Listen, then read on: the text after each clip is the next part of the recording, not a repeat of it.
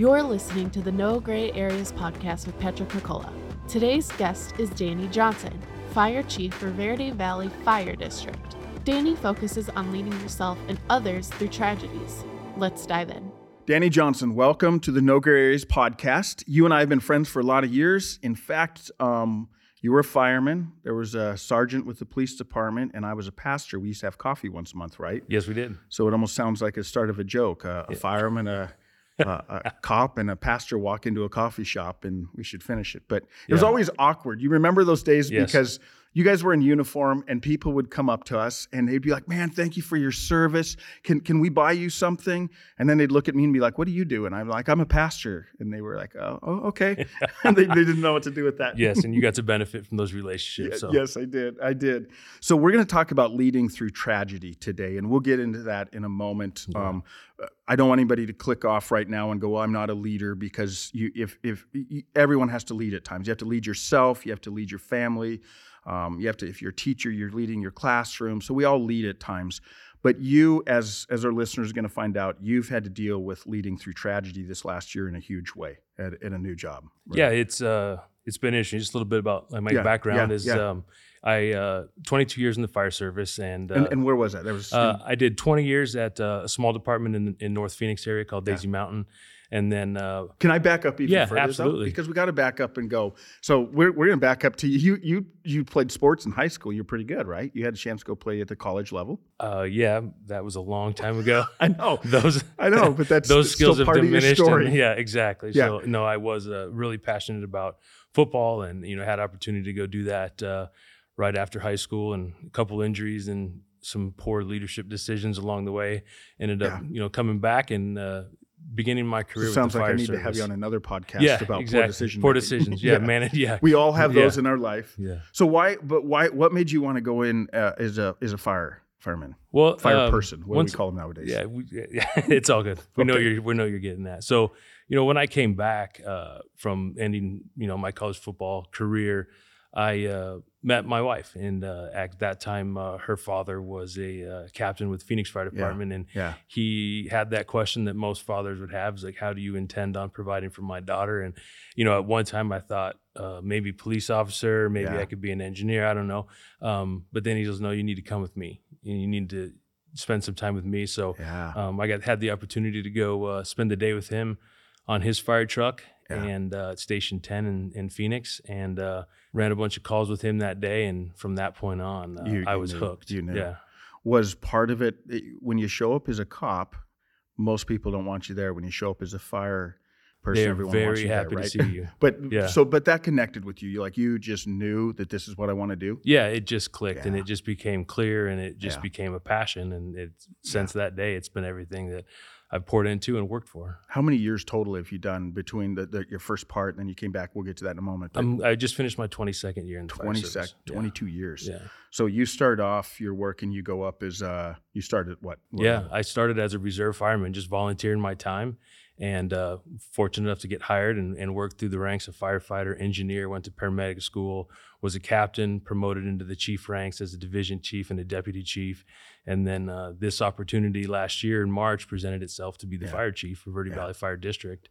And that's kind of where I am now. It's a small fire district in the Camp Verde, Cottonwood, Cornville, Clarkdale area in Verde Valley. It's so interesting because when we first started meeting for coffee, almost a decade ago or whatever, we were meeting because we were talking, because I was in second chair of leadership. You were at the time. Yes. So we were talking about how do you lead from the second chair? That's what we would meet and talk about. And now you're in the first chair, so you wouldn't show up at the coffee shop anymore with me, would you? No, I enjoyed our coffee. Yeah. So you did that for a while. You stepped away for a short time, though. Yeah. And I took a little break. Sometimes leadership can drain on you, and sometimes you need time to reflect, right? You need time just to look at the decisions that you've made as a leader and the failures that you've had as a leader, and figure out where you can grow and where you can change and where you can make a difference using those experiences, good and bad, and kind of refocus. So I did take a little time away from being a chief.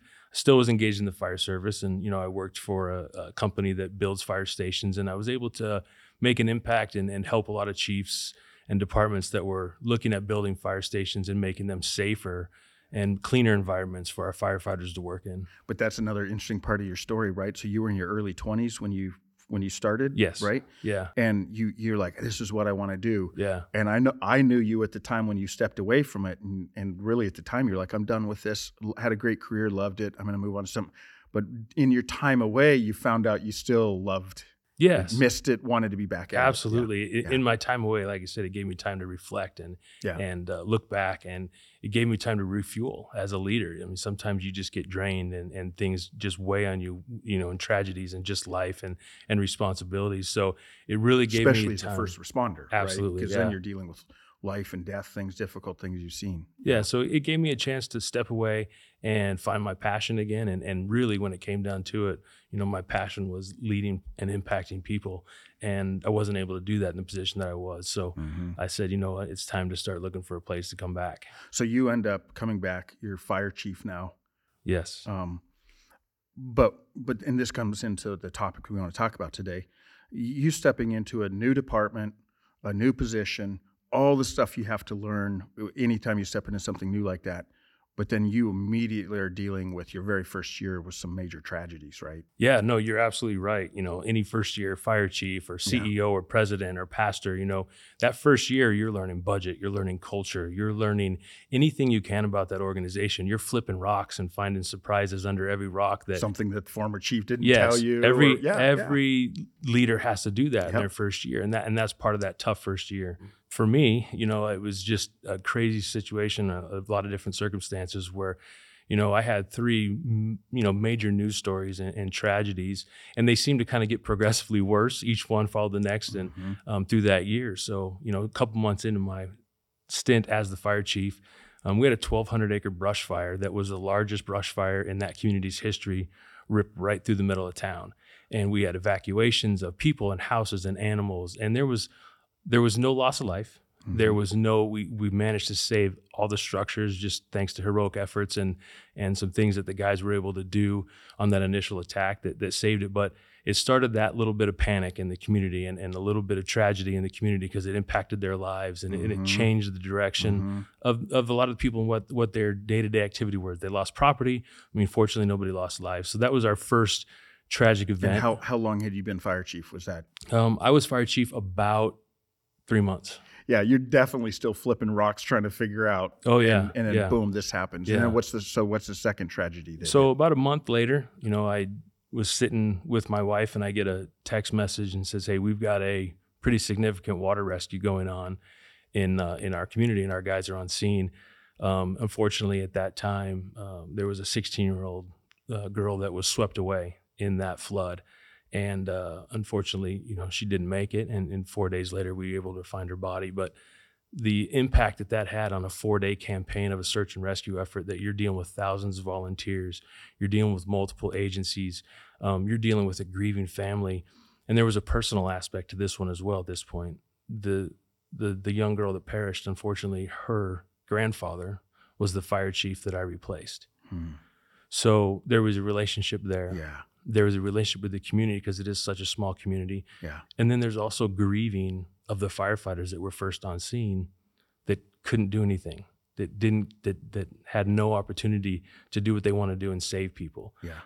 So and they're having to deal with that. So we're working through that and on multiple levels. And let me just jump in, because someone that maybe didn't live in a small community, if you grew up in like a Phoenix or an LA or a Chicago, you don't understand. Like, so when you're dealing with this girl, everyone knows her. Oh yeah. Like it's not like someone you see on the news and a name, and when you live in Phoenix and it's like, wow, a 16-year-old girl died last night. You're like, that's sad. Yeah. But when everyone knows her and they've grown up with her, and so that's the deal. That's what you're dealing with in that community then. Absolutely. And her family's been ingrained in that community for decades. Yeah. And her mother and father are, figures in that community, and her uncle worked for a neighboring fire department that was actually on scene that night. So there was just so many tragic and heartbreaking elements to that story that, you're having to look at that from multiple different angles. And I want to get back to that in a moment, because I can't imagine, like, as a fire chief now, again, you're still trying to figure out culture and all the different things you have to do as a new leader. but now on multiple facets, you're trying to deal with, like you said, multiple agencies working together. You have some of your guys that are grieving over not being able to save her. You have a community. I mean, all those things. But what was the third tragedy then? So boom, you get hit with this fire, then you get hit with losing this girl, and then So then, a few months later in October, unfortunately, we lost a firefighter. We lost a firefighter in a line of duty death. Our firefighter died from COVID. He transported 2 COVID patients in October, and a couple of days later became extremely sick and contracted COVID. And then about 14 days later, he ended up dying in the hospital. Fairly young guy, right? Yeah, like 35 years old. And, he left behind a wife and a 5-year-old son and just an entire grieving organization of friends and family. And once again, it's a small community, and he grew up in that community. So the ties and the emotions run bigger than just the people that are initially impacted by that loss of relationship. Everybody in that community is grieving. And I just saw on social media this last week where you as a department went over, the little boy was turning 6, right? Yeah. And you guys all showed up at his school. Yeah. And I mean, that's what I love about first responder, police and fire. You all are so good at that kind of thing of like walking with those families. Yeah. And that's part of the leading now, right? Like, it's not that he's no longer with you. You guys still have a responsibility to that family, and you're leading through that too. Yeah, and that's the one thing I think that's unique about, tragedies is, as a leader, is a lot of times when the initial event's over, you're still leading through it. When everybody goes away, as a leader, you're still leading the family through it. You're still leading the organization through it when nobody else wants to really hear about it on the news or anything like that. But it was a really awesome experience to be able to take this young man who's turned 6 years old and surround him by the firefighters that his dad worked with and celebrate his birthday with his class and just make it special for him. And, we got messages from his mom and his teacher later on that day that all he did was talk about this is his best birthday ever. And those are the things where you can really make a positive impact on people while you're leading. Well, I'll tell you, anybody that saw the pictures, know the kid wasn't joking. Yeah. That big old smile on his face and your whole team with him and everything. There's a lot of things we can jump into, and we had talked about some of these questions. I'm gonna throw one out that we didn't even talk about, but I think it's so important because, again, sometimes people listen to this and go, well, I'm not a leader. I don't know if this really applies to me. But again, all of us are leading at some point. All of us go through tragedy ourselves at times. We've lost a loved one or we lost a job or whatever that might be, and we have to lead ourselves. But let me ask you a question that I didn't even throw it your way. Uh-oh. Surprise. Yeah. How do you do self-care during that? Because this is especially like you're at the top of the leadership chain in the department that you were in with the fire department there. And you're dealing with all this stuff, and you can't deal with your own stuff, right? You have to kind of put that aside for a little while. All first responders have to deal with that in some ways. How do you do that? It's funny that you go there because that was actually one of the sections that on areas that I felt we need to improve or towards the end, things that I think I could do better or advice. And, one of the things as the leader that you forget to do a lot of times is you're taking care of everybody else. You're taking care of the hurting. You're taking care of the people in your organization that need the help or the family that's impacted, but you forget to take care of yourself. And I think and it's not just physically, it's mentally, it's emotionally, because you give, and you're depleted. And then you start having the effects of that. And then the other thing that you kind of fail to do, and my wife can probably attest to this, is you forget them as well. And you forget the impact that the tragedy has on your family as the leader. And you not only impact yourself, but you start impacting the relationship of those that are closest to you. Patrick Lencioni wrote a new book, and I know a lot of our conversations, we bring up like 5 dysfunctions of a team. You wrote that. Wrote another one about, what kind of employees you get, people that are hungry, humble, and smart. But his recent book, he says, I wish I would have written this one first, because it's why someone should lead, which is really the question you need to ask. If you can't answer why, you shouldn't even be leading. And what I've loved about you, Danny, in the decade that I've known you, is you've really lived this out. And he talks about if you're not there to serve, that's what a leader is. Is a leader is someone who is serving. And so you live that out so well. But that's what you're saying. The difficulty is if you're a good leader and you're about serving, you're serving your team, you sometimes forget, though, that I got to take care of myself too. Otherwise, I'm not going to be able to serve them well. Right? Yeah, no, you're absolutely right. And we're the first ones to, I can skip this. I don't have to plan my meals. I can just pick something up on the way because I got to get to this meeting, or, I'm tired. I need to sleep in. I don't need to go work out. It's all the same excuses that sound so good because we validate it because we're helping others, right? We validate our own neglect because we're helping others in these tragedies. And that's such great advice because that goes to a parent, like some mom with a bunch of little kids or something. Sometimes she's just like, I just don't have time to do this other stuff. And what ends up happening is she becomes very unhealthy mentally, emotionally, and then she's not going to be as good a mom. She's not going to be able to lead her family as well. So it's such a great advice there. So obviously you had to lead through some tragedy this last year. What are some challenges that you faced in leading through tragedy? And again, this is great advice because all of us are going to have to do this. We've done it in the past. We're going to have to do it again in the future. Well, I think for me, some of these tragedies that were interesting is because they were so public, right? All these made the news. I was doing national news stories. I was providing updates on all of our social media accounts, and we were providing the information. And I think managing that information and managing reliable information was a huge challenge when you're dealing with tragedy inside your organization and external, because people are watching it. So I just think that, one of the challenges for me was making sure we were giving accurate information, and sometimes we didn't have information to give. And when you don't have new information to give, or you keep saying the same thing over and over again, sometimes people begin to question, right? They begin to question what you're doing. Are you really telling us the truth? Are you really doing everything that you can do? And as a leader, when you're pouring your heart and soul into these events and you start getting questioned, it can really take its toll on you emotionally. Yeah.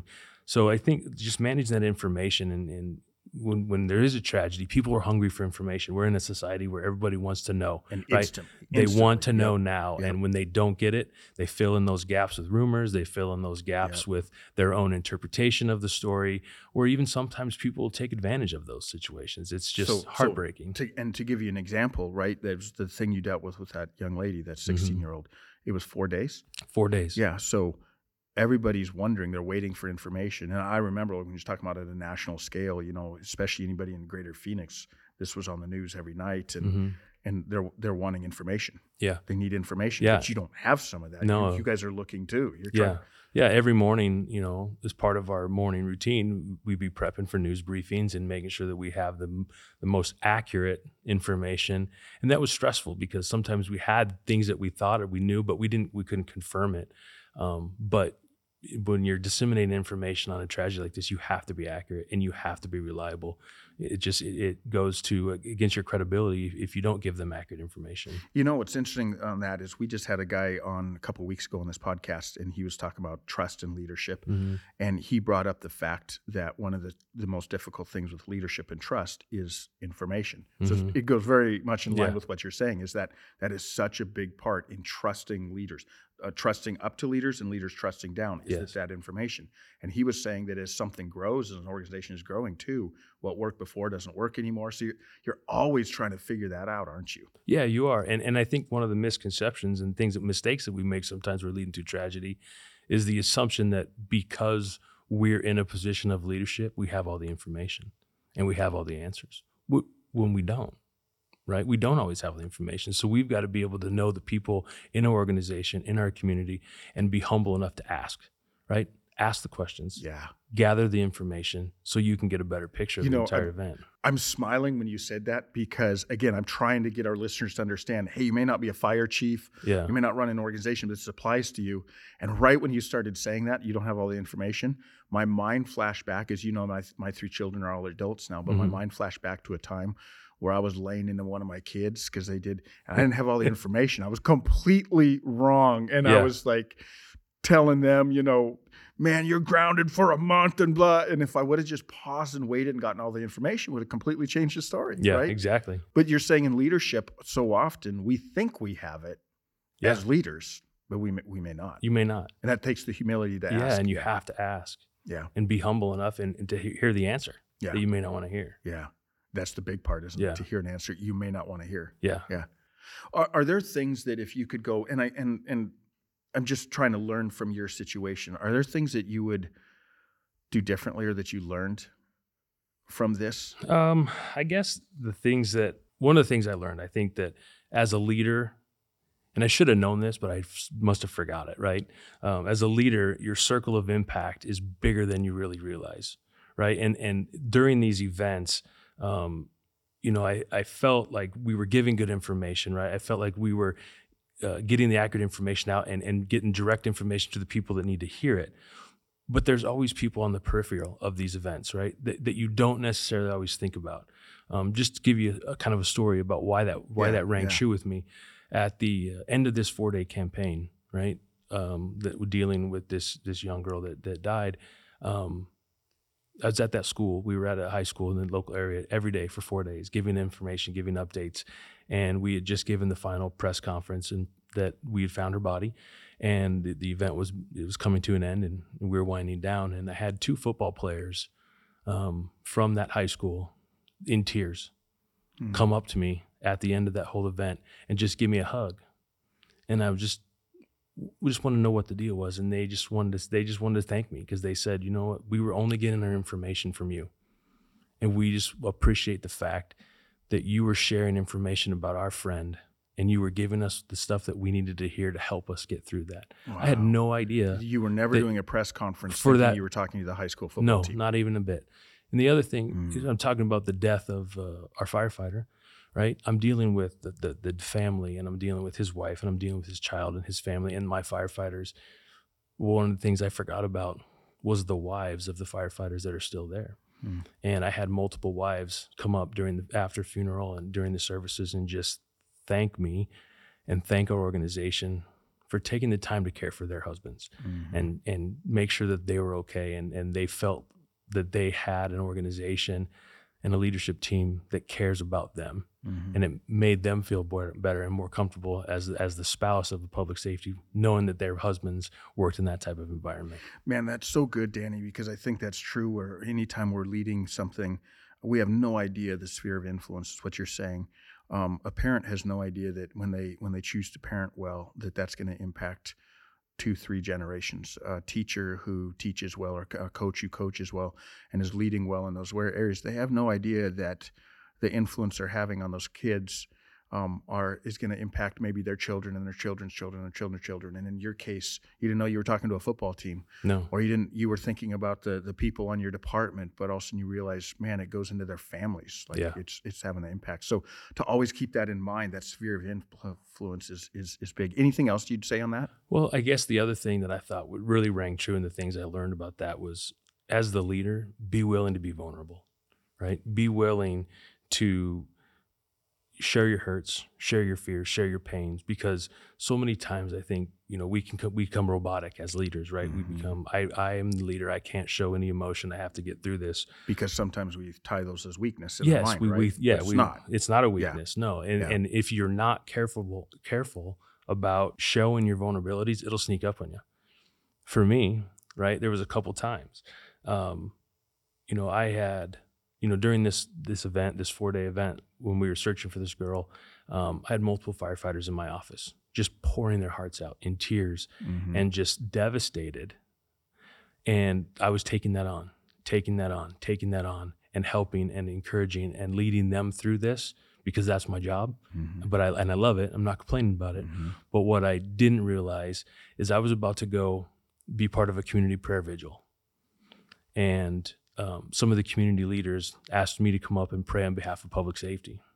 I got about 7 words into that prayer. The dam broke loose. And praying for my public safety firefighters and the police that were hurting, and I lost it. And initially I'm going, oh, what did I just do? But the feedback and the input that I got from other community leaders is that, you came off like a human being. Yep. And if anything else, as a leader, you need to be a human being. You need to be personal. Yeah, and that in some ways that shifted in the last few cultures. Oh yeah. I think there was a time where leaders were supposed to be like, you don't show that, you don't. Yeah. But I think we do live in a time where even the younger generations behind you and I, they long for that. They long to see a leader who will be transparent and honest, and they recognize they aren't perfect, and not that like losing it in that prayer, that doesn't show imperfection. That actually shows that you care, that you had empathy, that you had compassion. Yes. Right? And I think in public safety, we're getting there. that's been one of those huge cultural shifts in public safety in general, that you have to be tough. You can't show emotion. You can't let these things get to you. That was what it used to be. And we're realizing the effects in our industry of how damaging that can be, because we manage tragedies every day. Yeah. We're day in, day out, we're managing tragedies. And if you don't have the things we talked about to make you healthy, there's some really long-term effects that can have on you as a person. So, well, I remember one of our coffee meetings we had back in the day when a cop and a firefighter and a pastor walked into a coffee shop.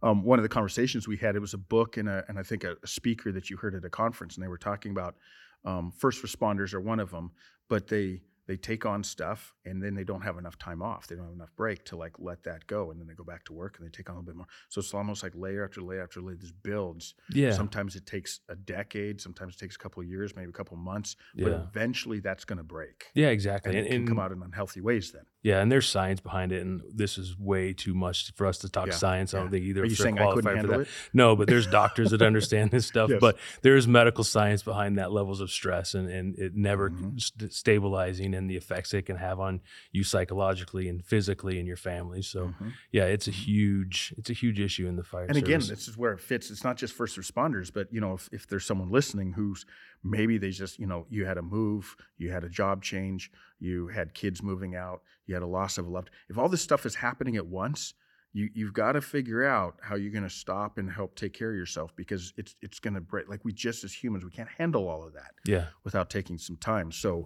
this isn't just a conversation about first responders. No, this is anybody that's dealing with stress in life. Yeah. So what do you think are some mistakes that are often made when we're leading through tragedy? I'm not talking about what you guys did, but what are mistakes that are often made by people that have to lead through tragedy? Well, I think we talked a little bit about, forgetting to take care of yourself. Here's one of the things that I think mistakes that I've made when I'm watching other people go through tragedy, right? So many times our peers, other fire chiefs that I know of, and I'm sure people in your life that that are going through tragedy, right? What I have done and what I've failed to do, mistakes that I've made, is not reaching out to them, right? So many times when I was going through those events, a simple phone call from a friend, a text message, that just a little bit notes of encouragement. Those were so timely throughout all these events and encouraging that those were the times that got you through the really hard parts, right? So I think if you know somebody that's dealing with tragedy, somebody that's going through a hard time, and about it, encourage them. That's such good practical advice, because again, every listener right now, I can guarantee you they know someone who's going through something. So you're just saying, just reach out, shoot them a little text message, say something, let them know that you're thinking of them, you're praying for them, whatever. And tell them they don't have to respond. I don't want to burden you. You don't need to respond, but I just want you to know that we're thinking about you. We're praying for you. We're encouraging you. We're here if you need you. Yeah. And it means the world for somebody that's going through a lot of that stuff. Yeah. That's great practical advice. So that would be one. What's another one that you think that are mistakes sometimes that are made? Well, as we were kind of talking about this No Gray Areas podcast, I was thinking about, leading and leading through tragedy, and where are the gray areas in that? And, I thought about, some of the tragedies that were in our gray areas, because we don't understand them, right? They don't make sense to us. We can't rationalize them with their human mind, why they did that. When we're managing a tragedy, so many times in our world, we have policies, we have procedures, we have everything to walk you step by step on how to deal with the tragedy, right? But when you're dealing with the tragedy, you're managing a process. When you're leading through tragedy, it's people-centric, right? You're leading people say that through, again. That's right? good. That's good. Okay, I don't know if I can remember it again. Oh, yeah. When you're managing you're managing processes. That's what you're managing a tragedy, right? You're managing a process. You're managing this is the step-by-step process on how we make through this event. Number 1, number 2, number 3. Okay. But when you're leading an organization and you're leading people through tragedy, that's people-centric, right? That is impacting people. And I think when I was looking back on that, the gray area in leading through tragedy, to me, is what you're doing pre-tragedy, right? How are you leading prior to the tragedy? Are you impacting the organization? Are you a servant leader prior to the tragedy? Have you built that trust factor with your leader, with your organization as a leader? Are you pouring into them pre-tragedy? The more that you have that going on before a tragedy ever happens, and I believe that the more positive impact you can have on the people at the end of the tragedy, because all about leadership is impacting people, right? Even through tragedy, it's our job as leaders to impact people in a way that makes a difference in their lives. Yeah. We're not leading processes, we're leading people. Yeah. Always. Even when we're leading processes, the processes have to do with people, so it's always leading people. But man, that's so good what you're saying, though. It's what you do before. Because again, we're talking about leading through tragedy, and what you're saying is you got to back up. Mm-hmm. Like the most important thing, you got to back up. If all you're going to talk about is leading through tragedy, you're going to miss, because the most important stuff is what happened before that, the weeks or the months or the years, however long you've been there, that you've done, And what do you think are the key things that have to be done prior to that tragedy that are so important? Like, what are some of those things? Man, I would say 100% it's your actions, right? You can have, and that's one of the other things is people remember your actions, right? You can have all the eloquent words, you can have everything that people want to say in front of a camera and well written out and great information in your words, but people forget what you say. But I really think they remember what you do. Yeah. They remember how you treat them. Yeah. And they remember the sentiment of how you help them through a tragedy or help them through a process or just were there for them when they needed it. The old adage, do as I say, not as I do. It doesn't work in this. Like if that's what you've been doing as a leader, it's when tragedy hits, you have no capital with them. No, and if that's the type of leader that we're still dealing with in today's culture with all the information that we have, unfortunately, that's a leader that doesn't want to lead. Yeah. What kind of culture, because you brought that up before, it's one of the things that you're learning. So what kind of culture are you trying to develop up there? So you're in year 2 now, right? We're just getting ready to start year 2. Yeah, yes. Hopefully it's ready to go. We're gonna make some changes. A lot of stuff that you've had to deal with though in year 1. What would you say that you're going, well, this is the kind of culture that we want to have? So it's funny that you asked that, because this past year, I've been having those conversations with with the guys in the organization and the membership in our organization, and just asking them about culture. And I think you can learn a lot about a culture and the type of organization that you're walking into when you start asking those questions early on. So I got to pause here for a second, because I don't want anybody to miss what you're saying. I think that's so key. So you came in and you started asking. Absolutely. You were asking questions. Yeah, and that's one of the things that, that I made sure that we were intentional in our conversations with every member of the organization, asking questions about what's important. If you ask somebody what you value, what I found is they don't know. A lot of times, unless they've spent some time thinking about it, asking that question, they don't know. But if you ask most questions, people don't wake up in the morning going, hey, what do I really value? No. They're not thinking. But if you ask those questions like, well, what do you like about your job today? Or asking questions that get them to start speaking about what's important to them. Yeah. And then over this year process, we've been able to, really get an idea of what our organizational values are. So it's funny, just our last staff meeting that we had last week, this almost a year process, I've kind of been able to lay out what we've been able to settle on as our organizational values. And, I didn't give them to them. I didn't say, these are your values.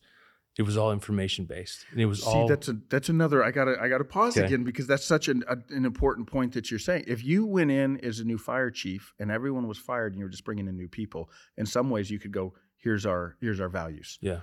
Or say, here's our values. I'm gonna go hire people for that.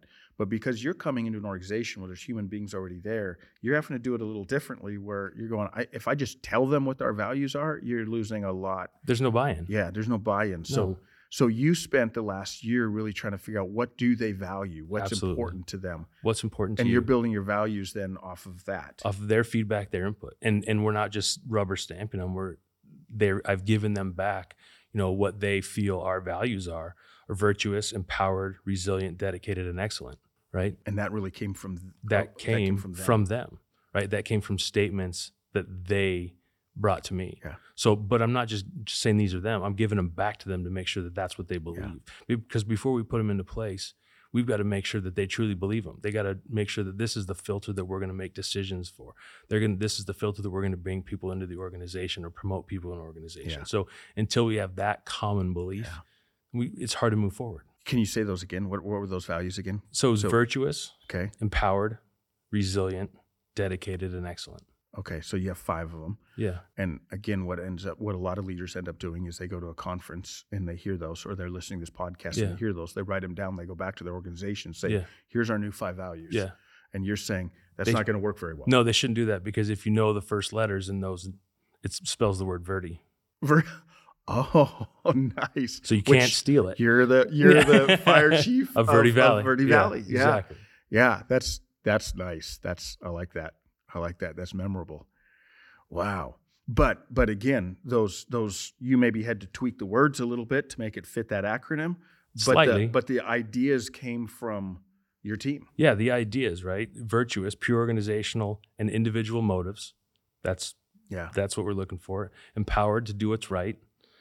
Resilience, right? We're safeguarding our members' mental, emotional, and physical well-being, which is everything that we've been leading through, is being resilient through tragedy, right? Dedicated to the community and each other, and excellence, and it's balancing efficiency with perfection.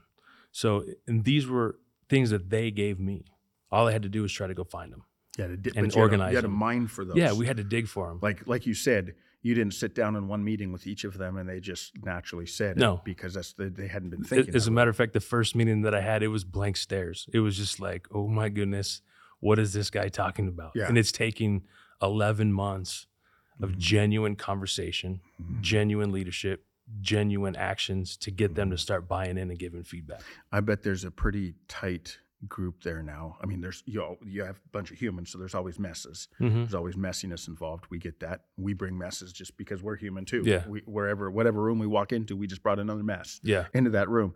But because of the tragedy that they went through this last year, and because they're part of building what the future is going to be with this, I bet there's some connections there that are pretty deep. We're building them. Yeah. We're building them. And I think that as we build them slower, the stronger that they'll be. There's another one, Danny. As you build them slower, the stronger they'll be. So we could go off on that tangent now. Sorry, you keep. I didn't mean to extend you this. keep bringing stuff up, but that's another great one where Yeah. sometimes as leaders, especially, we're wired. We're activators. Yeah. When should we start? No, Yesterday. When should we exactly. get this thing done? Yesterday. But slow sometimes is the healthiest way to build. And I struggle with that. I want to go Yeah, fast. I know. You have I a know. vision. We're wired that way. You see, you like, I think this will work. Yeah. And you have to trust your gut. But sometimes, like you said, I struggle with that. You have to slow down. Yeah. Because if you're outrunning everybody else, who are you leading? Right? Yeah. Everybody's chasing you. You're not leading anything. Yeah. And you get too far out in And front, you- they can't even see you No. anymore. And then you're no longer So- you're by yourself Yes, on an yes, island. yes. Yeah. Which a lot of leaders are. That's where Absolutely. they are, and they don't even realize it. Yeah, exactly.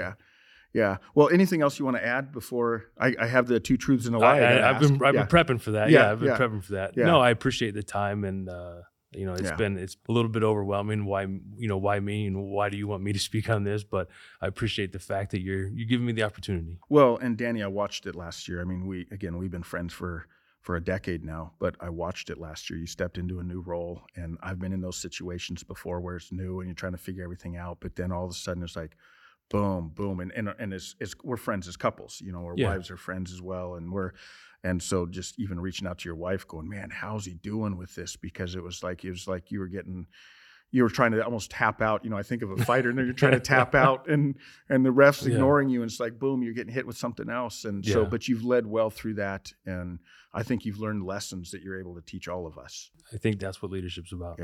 Yeah. So appreciate that. Thank so you. 2 truths and a lie. Ironic because this is no gray areas. I'm asking you to lie to me. But Exactly. See if we can figure it out. And you do know me, so I had to dig a little deep. Yeah. All right, so I Yeah. had to try to figure this out. I have hunted in 5 different states. Okay. I was involved in a bench clearing brawl. I shot my brother with a BB gun when we were kids. You know what? Every one of those is believable because you love hunting. I can totally see you in a bench clearing brawl. I'm going to say that's the truth. Bench clearing brawl? I was involved in a bench Yes, clearing brawl in see. high school. See, Yeah, that 'cause I almost was makes also me- a soccer player. It was a soccer brawl. It was So, a soccer brawl, Yeah. so no one was actually connecting. uh, They were swinging. I did but- get voted best right hook on the soccer team. You that year. did. Yeah. You did. That's awesome. But that's a whole nother time. Yes. Yeah. So I'm almost happy to know that was the truth. Yeah. Okay. Okay. So then you hunted in 5 different states. Yeah. And then I shot my brother with a BB gun when we were kids. I can see you shooting your brother too. I'm gonna say that's the truth. You shot your brother with the BB gun. I did shoot my brother in the Yeah, feet with a yeah. BB gun. Yeah. Yeah. You have hunted a lot, but Yeah, but But not in I'd 5 love to states. hunt in 5 states, and Yeah. hopefully in time my wife will let me go hunt in 5 different states. But Montana. You show up that to Montana's Montana, on the I'm telling list. you. Wyoming's on the list. Yeah. Maybe Alaska. Who knows? Yeah. Yeah. Right, you got to dream big. Yep, exactly. Exactly. Well, Danny, thanks so much. Appreciate it. Appreciate especially how you've led well last year and for your transparency with that and the lives that you're impacting through that. I mean, you truly are. There's generations, like you talked about those football players. You impacted them. They're high schoolers. They're going to be different dads and leaders in the future because of the way they saw you lead. So appreciate that. Thanks for coming on. Appreciate it. Thanks for listening to the No Gray Areas podcast. To dive deeper into the story, be sure to subscribe, follow us on social media, and check out nograyAreas.com.